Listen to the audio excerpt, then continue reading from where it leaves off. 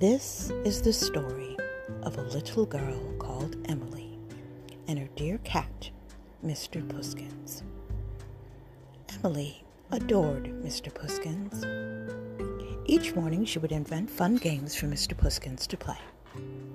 In the afternoon she'd brush his long fur coat and tell him, "Oh, Mr. Puskins, what a handsome boy you are. I do love you ever so much." And each night Emily would snuggle up in bed and read Mr. Puskins a special story.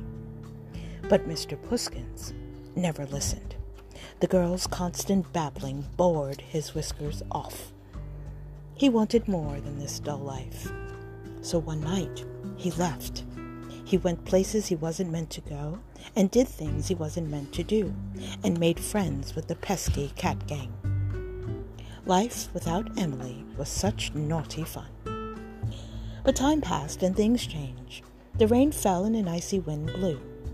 The things Mr. Puskins wasn't supposed to do weren't fun anymore, and his new friends weren't very nice. How lovely it would be to have someone brush his fur and tell him how much they loved him. He felt all alone. Then down the streets fluttered a tatty old poster. It was a picture of Mr. Puskins. He stared at the photo. What a bad-tempered cat he looked. Emily had given him everything a cat could ever dream of, but he had never been nice to her. How sorry he felt. Mr. Puskins found a phone, and he dialed the number from the poster and waited anxiously. Someone answered.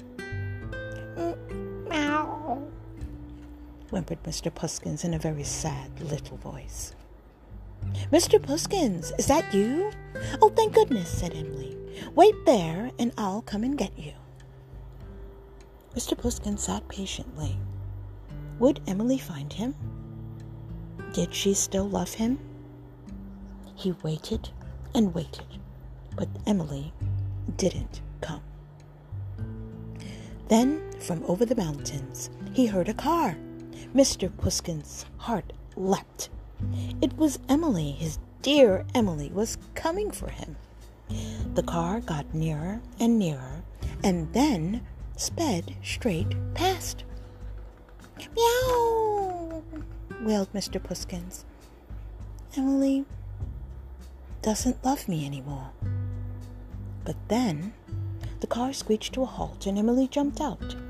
"Mr. Puskins, my beautiful Mr. Puskins," she cried.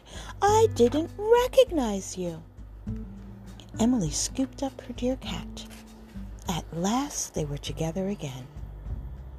This is the end of the story of a little girl called Emily and her dear cat, Mr. Puskins. Mr. Puskins adores Emily. Every evening he cuddles her and purrs gently while she reads to him.